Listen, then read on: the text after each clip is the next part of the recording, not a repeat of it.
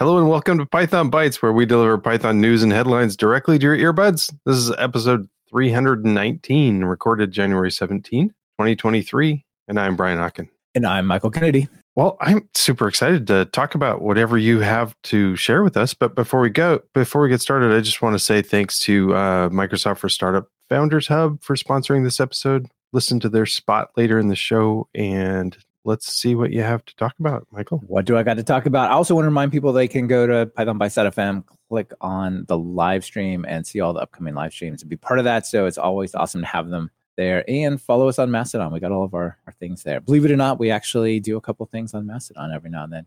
But what I want to do is actually talk about this article that Ned Batchelder wrote, which I found on Mastodon when we did our tools for READMEs and other repo homepage types of things, called the Secure Maintainer Workflow. So, Brian, we got to judge the level of paranoia here. Do you worry about people get into like PyTest check? You worry about people getting on your computer and accessing SSH keys or things like that? Don't. I don't know if I should, but I don't.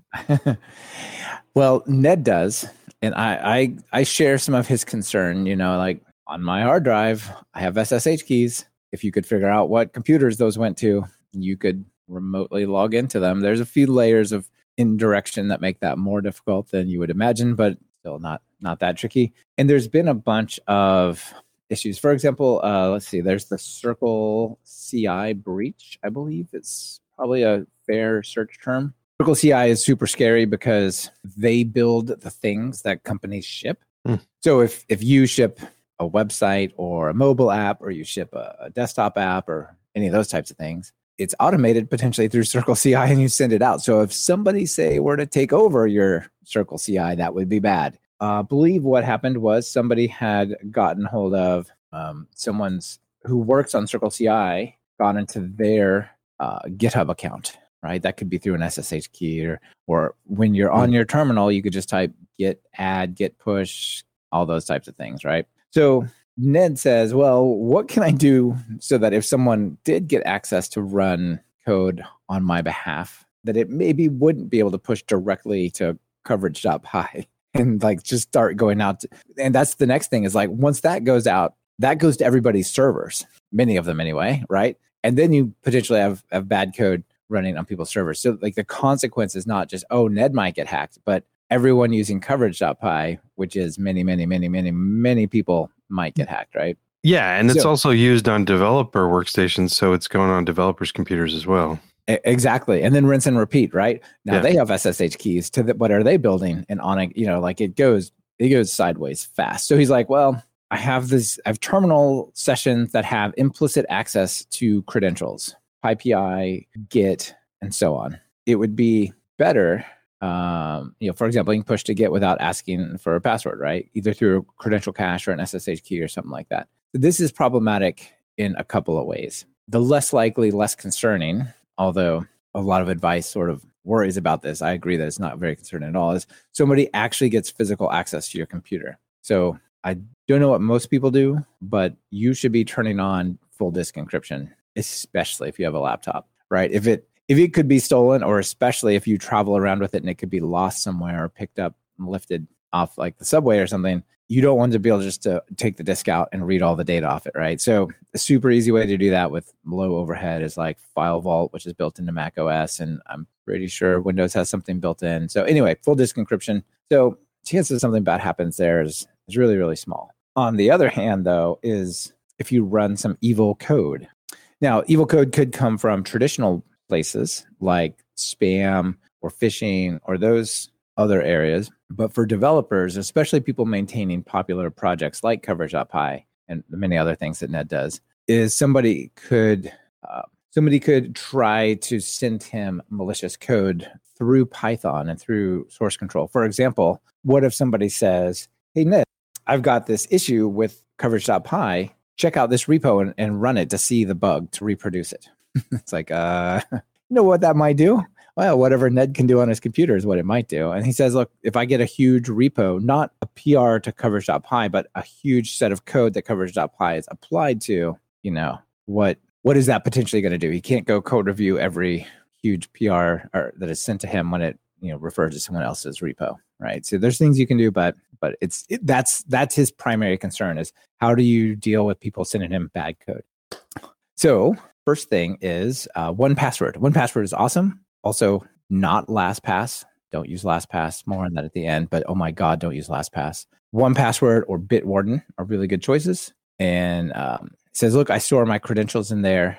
And then you can have 2 shell functions that will load those variables into and out of the environment just for a moment. So load the GitHub credential into the environment, do a git push, unload it, for example, something like that, right? That's pretty cool. Similarly, things that are very less likely to be used are like PyPI credentials, right? How often do you really do a push?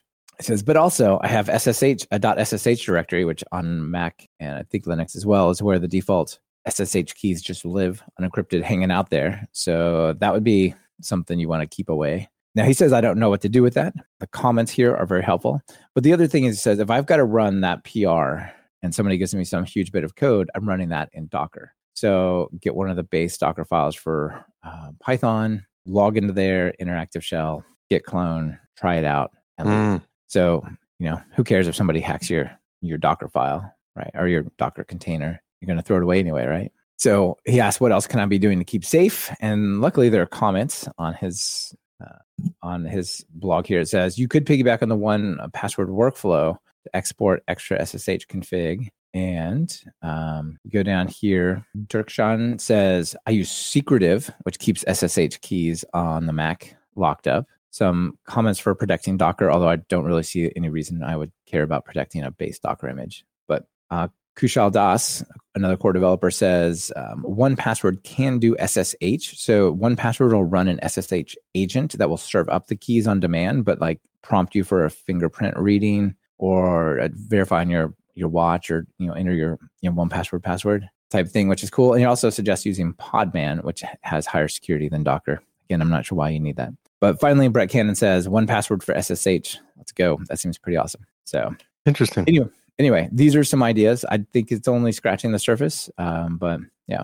And then Christopher, just to follow up, says BitLocker is the file vault equivalent for Windows. That's right. Thanks, Christopher. So one of the things that, so yes, protecting against, losing your laptop or somebody taking it or reading your whatever. These are all kind of cool. One of my concern isn't really that somebody's going to try to access it. Is that I can't anymore. Like my laptop just dies and I can't use it anymore. So things like 1Password, I assume they're backupable so that I can get access to it again. Yeah. So 1Password stores all that information on their servers with where you control a super long encryption key that they don't have. So there's if you lose it, I'll get my thing back. Part of the setup process for 1Password is they're like, here's your 30 character secret key that is combined with your password. And if you don't have both of those, we can't help you. It's encrypted with this and we don't know what it is. So it's pretty good. It's pretty good. It's not LastPass again, which we'll touch on. Okay. But so that syncs to all, like it syncs to your phone. It syncs to your different computers. There's a web version. It works on Windows, Mac, and Linux. It's a pretty good option, honestly. It's paid, but it's not much, like $5 a month. Okay. If you don't want that in Bitwarden, but Bitwarden's not quite as secure because I don't think it has the secret key. It's just the password. So you need a longer password. I don't know. We're going a bit too far down that rabbit hole, maybe, but it's pretty interesting. Certainly it's a concern, but so for example, you can have file attachments in your 1Password. So you can attach like your SSH folder to like a logins thing that you put in there. So if you go to a new computer, you can just, open that thing up and get your SSH keys, drop them in there, and off you go. Sweet. But never lose that 30 character secret key because you're not getting back in without them. All right, over to you. What you got? What do I have? I've got some web scraping. Actually a couple tools for parsing HTML and parsing JSON that I thought were just pretty darn cool. So I was reading this article, which is a decent article, called A Year of Writing About Web Scraping in Review. So somebody that got a job doing a whole bunch of blog posts about web scraping.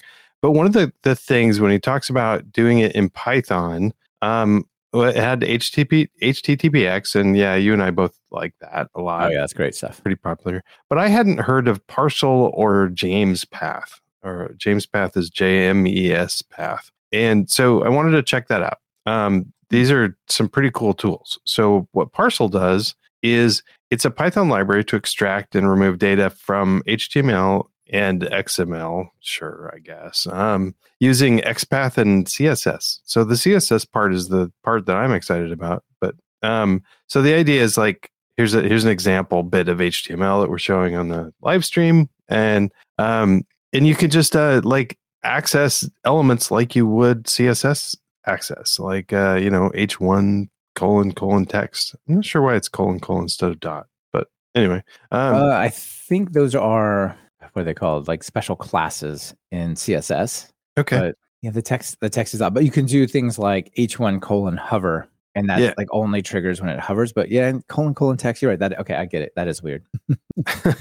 But anyway, kind of interesting. I like the and then I'm used to the greater than. I think that's like some child of or something like that. Immediate child. Immediate child. It has to be immediate child. Yeah.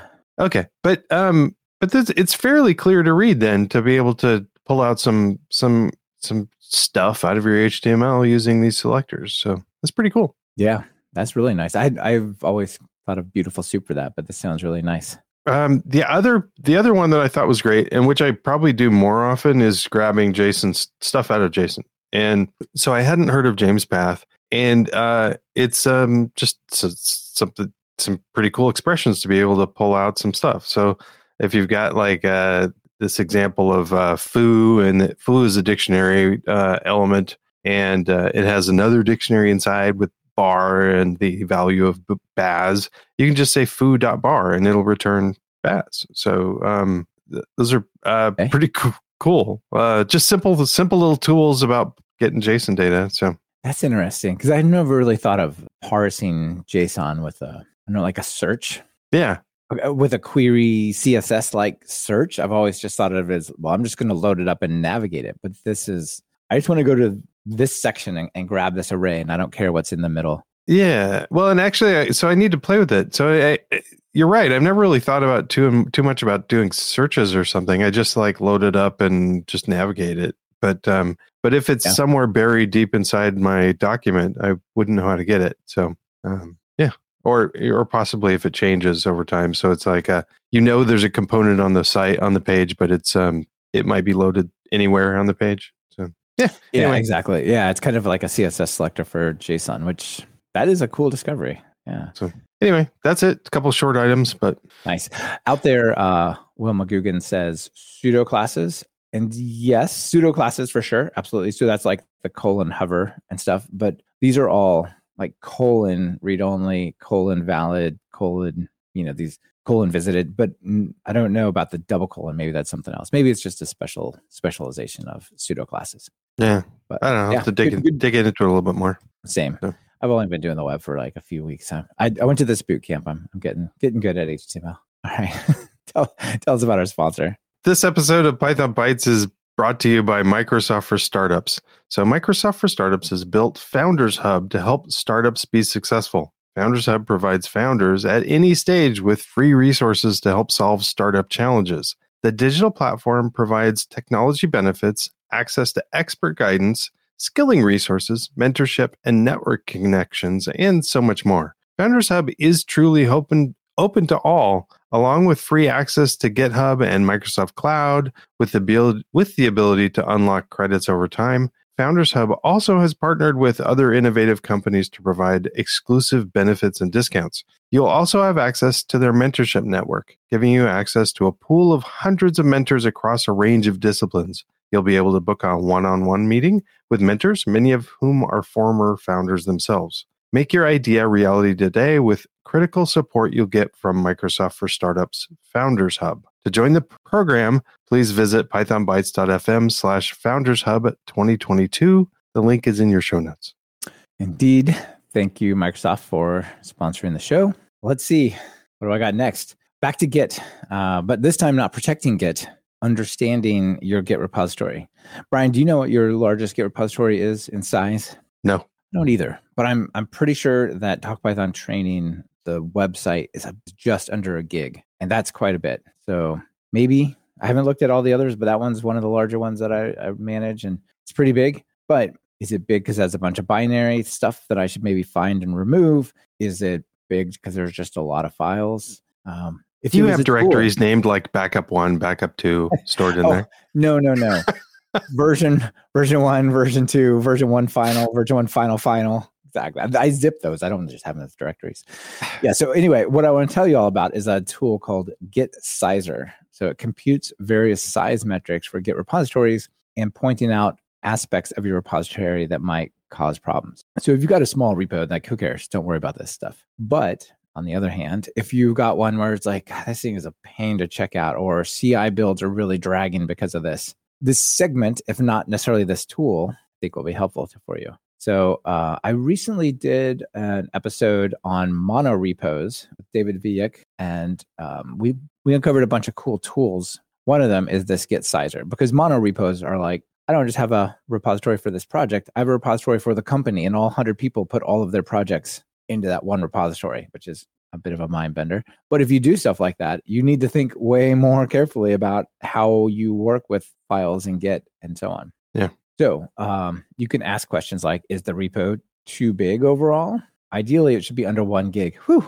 Well, actually, maybe I'm over by like a couple bytes, but whatever. And they start to get out of control at 5 gigs. Like Git doesn't behave well, sort of thing. So you can do things like avoiding compiled output. So if you have jar files, right, or wheels, I guess in our case, we have less compiled output. But if you have, say, like wheels and you want to keep a version of every release, maybe don't store that in Git. Maybe store that somewhere else and link to it in Git. I don't know. You can also use Git large file system instead of putting large files directly in there. And things that's not very compressible and cannot be diffed, they're very much hated by Git, because Git does a lot of its work by doing deltas. Like, okay, here's the main one, and then here's just the difference of these versions I need to keep. Like this one line in this text file changed. That could be what's stored, right? But if it's just a binary thing that can't be diffed, then it's always a copy. Yeah. So you can go through here and you download it to get started. It says if you run it, it'll tell you things like processing go through the blob, basically analyzing the system. It says overall repository size. Here's how many commits there are,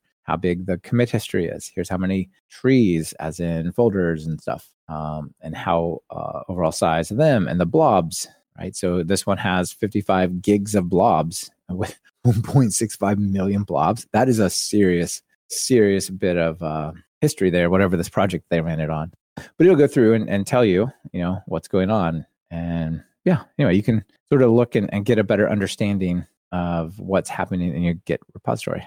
Cool. Something else that I'm sure everybody knows this already, but especially in CI and stuff, it's helpful to, when you're going to clone a branch, to clone it to depth 1 so that you're not cloning all the history. You don't need it for. Yeah. So I have some interesting newer version of that guidance for you, Brian. Okay.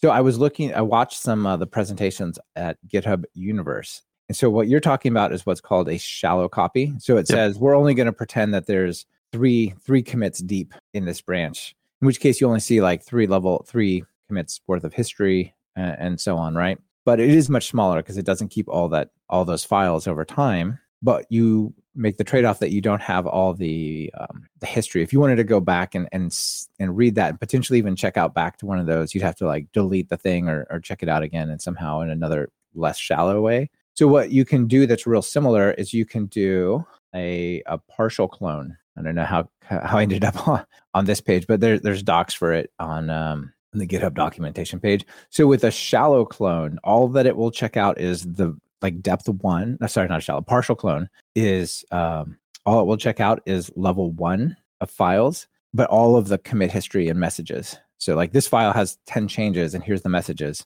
but it doesn't check out those 9 others. But what's cool is if you were to like switch a branch or go back in history, Git will on demand download that other one. So what you end up typing is you type something like git clone -- filter :blob equals none. Or you can even say, I want all the files except for anything over a certain size that might be in history. So anything over 100K, but other than that, give me every file forever throughout its all history. So this partial clone is like a similar type of thing, but it's a little more flexible in that it's like a transparent proxy to the full history of the repo without cloning it. Does that make sense? Yeah, so that might be a good workflow for like in a development environment. Yes, exactly. Yeah. If you're not hoping that you're going to be able to go offline and completely disassociate yourself from GitHub, right? If you are assuming I still have online access and I don't want this folder to be the true, complete, full history forever of the repo, I trust that it's other places, then you'd be totally good.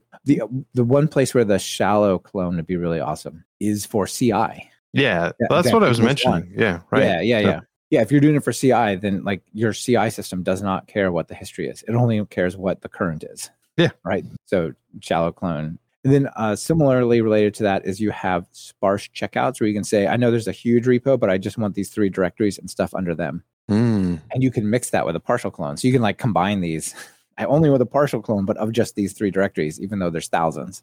Oh, right. And some companies do the whole like mega repo thing where everything's in one. So, and that's where it would matter because you're like, well, I don't want to check out 7 terabytes. I don't, whatever it turns out to be. Yeah. So anyway, there's like a couple of interesting things. I present to you all the Git Sizer to give you a little bit of advice, but then also some of these other tools to help you deal with it more. You know, if you are already in this realm, partial clone, shallow clones, and sparse checkouts all might be tools you can apply, what are just built into Git that make this a lot better. Yeah. And also LFS is not that hard to use. So if you really have to use LFS. Yeah. I have one other thing for you. I did this on the Talk Python training. I did a partial clone. Will filter blob equals none, blob colon none, and without. So without, I had the deltas was 71,000 deltas and 118,000 objects. With 10,000 objects, 1,400 deltas. Much, much faster checkout. And like I said, it's kind of on demand. It'll go get the older files if it needs to.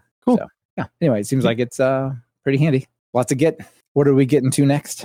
Oh, right now we've got bad advice. So I guess this may be under category of do not try this at home or just don't listen to Brian. But it wasn't me. It was this other guy, Adrian. So this is a fun article called Data Classes Without Type Annotations. So I'm using data classes a lot now. I like them. And adders too. I like both adders and data classes. But anyway, so apparently I didn't know this, but data classes don't really care what the type is. So you can put a type, but it's not it doesn't use the type. It doesn't use the type at all. Apparently. So you can do something like ... for instance, as the type. And you can do some crazy things. So that doesn't even make any sense, but apparently it works fine. And I'm like, I don't believe it. So I tried it and they're right. Doesn't do that. There's a whole bunch of discussion around types here and type hints, and some people just kind of they don't want to use types, and that's fine. But if you wanted to use type class or data classes, they kind of require you to use types. But apparently you can get around it. And I just really wanted to show this horrible example of code. And there's a data class that is called literally, and it has a variable anything with the type is a tuple with 2 strings in it saying can go and in here. And we've got other variables with like lambdas expressions as types. And also I tried this. You have to put from future import annotations in your file, but then you can put all sorts of horrible things in there. It doesn't even have these symbols don't even have to be anywhere in your file. As long as it parses, it works fine. For example, the first type is a tuple. It's not saying the type is tuple. It just is a tuple, like parenthesis, string, comma, string. Yeah. The second one is a lambda where the type value would go and so on. Yeah. And it's not even a valid lambda. Well, I guess it is. You can have a lambda. A parameterless lambda. That only returns a string. How about not not as an expression for a type, not even evaluated, even dot evaluated is apparently a valid type. And then the last one is just awful. Just dot has as a 2 equals b as the parameter to has, and multiplied by syntactically bracket valid. This is a nightmare, but it parses fine. So crazy. Yeah, your editor might not like it. MyPy might not like it. Yeah. Wow. But there is some discussion of things that might be useful about this. Like if you're really not using data type annotations, but you want to use data classes, you perhaps want to put some strings in there as the type to declare as a comment for what the thing is, instead of, I don't know. This is bad advice. Don't follow this, but it's fun. It does break some conceptions that people might have about data classes. Unlike, say, Pydantic, where this stuff matters. Which are like data classes, but apparently validated. Yeah. And apparently this was apparently popular or enough. This was written last year. And if you want to try to do something similar to data classes or similar to adders where you have like attrib or something, apparently there's this other, you can say a typeless data class, and you can just say it's a field. And get around it. And this is available in a PyPI package. Yeah. Okay, cool. Typeless data classes, fun. All right. Well, is that all of our topics, Brian? I think it is.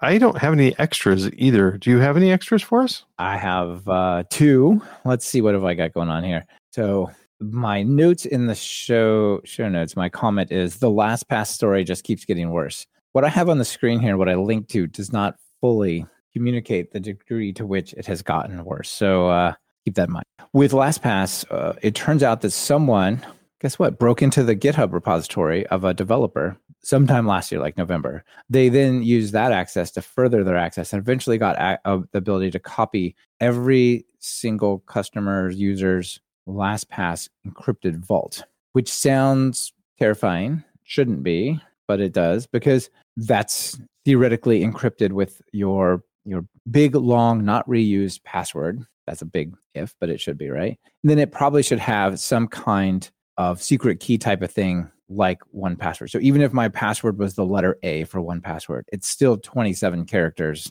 from the person of this perspective. LastPass doesn't have that. It's just the letter A. So that's not ideal. There's some posts like, oh, well, don't worry, it's going to take like 100 years to decrypt this. If, big if, that would be if they had the latest settings, which are like, if I just created a new account and it used like 100,000 iterations of folding the password and other things about how long the password has to be. But here's the getting worse part. The older versions didn't enforce that. Okay. And they didn't use password folding. Instead of using 100,000 or 1,000,000 iterations, they used one. So instead of taking 100 years or whatever it is to decrypt it with a regular sort of cracking GPU system, it takes about 25 seconds to crack the password. And those passwords are versioned and changed in this way depending on when you last used them over time. So if you created a password 10 years ago, but then changed the settings, I don't think it goes back. I'm not 100% sure, but I think it's still, you can have historical older passwords in your vault that are like that. On top of that, it turns out that things like the URL of where that password belongs to and your email address were stored in plain text. Not true with Bitwarden, not true with 1Password, but with LastPass, stored in plain text. Well, it's not plain text, it's base64 encoded, but we all know what that means. Plain, just not readable by humans, but that's plain text. So, and when was it last accessed? So you can do things like, I want to go to the vault and see who has accessed some shady site, like who has accessed Tinder, but also seems to be married. Can I blackmail that person without even figuring out what their password is? Just say, look, that's a little shady. I'm going to tell your wife about your Tinder account. So, I mean, there's all sorts of really bad things. Plus, I can see that some of those passwords are going to my bank with a password folding of 1 or 500 or 5,000, which I can just break straight away. So you can use the unencrypted bits to target which ones you want to go after. It's really bad. So just PSA, if you use LastPass, change your passwords. Yeah. Period. Because this is out there and it's in plain text, except for the password. Not ideal. Okay. So anyway, I figured that was bad enough. I wanted to kind of point out, I know, because a lot of people are like, don't worry, it's super encrypted. Like, sometimes. Yeah, but who would actually do it for 25 seconds? I know. Come on. I mean, if it just said, like Bank of America account.com/logon, I don't know. Is that worth 25 seconds? Probably. Yeah. I mean, banks are like kind of a unique case because they often have like a 2FA or, what's your cat's favorite toy's name or whatever, right? You got to answer. But like there's many places that don't have like some kind of second check like that. And my bank even has the feature of, even if I tell them to remember my device, they won't. So I have to 2FA every single time. I know. It drives me nuts. It drives me nuts. All right. The other thing is I woke up this morning with a couple $1,000. And unfortunately, by the time of the recording, I no longer have that money. But I have a new Mac Mini coming, Brian. I want one of these. They just announced new Mac Mini M2 Pro and the new MacBook Air Pros and Maxes and all that. So people been waiting. It says $600. Where are you down 2,000? Wow, let us go on the pass. So $600 is the M2 version, which is basically the upgrade of what I have now, which is awesome. But what I want is the M2 Pro for all the video editing, which is like $1,300 to start. But then you're like, I really could use a little more RAM, and now it's that. Then with all the video and podcast stuff, I need some more storage. And all of a sudden, it's like, oh, I'll just sell my car. I'll get a Mini. That'd be great.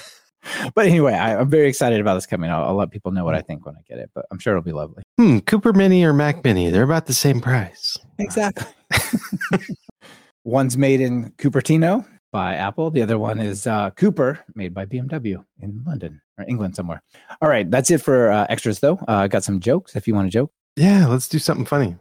Yeah. All right. So this one's about debugging. And have you ever done, like, I've got a section and I need a breakpoint here, but there's not a great way to put the breakpoint there, or you might say, I would say, if user equals such and such, or this value is in the range of what I expected, then I want it to break. So you might say, if something created just a variable, set a value and give it a breakpoint. Well, this is kind of about the philosophical wonderings of this situation here. So there's a variable. It just says var a equals 0, JavaScript, I guess, or it could be C#. But it has a little squiggly, which is clearly like unused variable, right? Yes. And the variable asks, dear programmer, what is my purpose? And then the programmer says, you're a dummy variable to place a breakpoint on. Oh my God. Is that amazing? That's pretty funny. Yeah. The existential despair of the dummy variable. But it's short-lived, but it can be quite helpful and loved. So don't let it get you down, dummy variable. Yeah. Or it could have been used once before and then somebody refactored the code and forgot to delete the declaration. Exactly. Then you live a long time. Yeah. All right. Well, that's it. All right. That was funny. So thanks a lot. And thanks for joining me again today. And thanks, of course, to Microsoft Founders Hub to sponsor us. You bet. And thanks everyone for listening. Bye. Bye.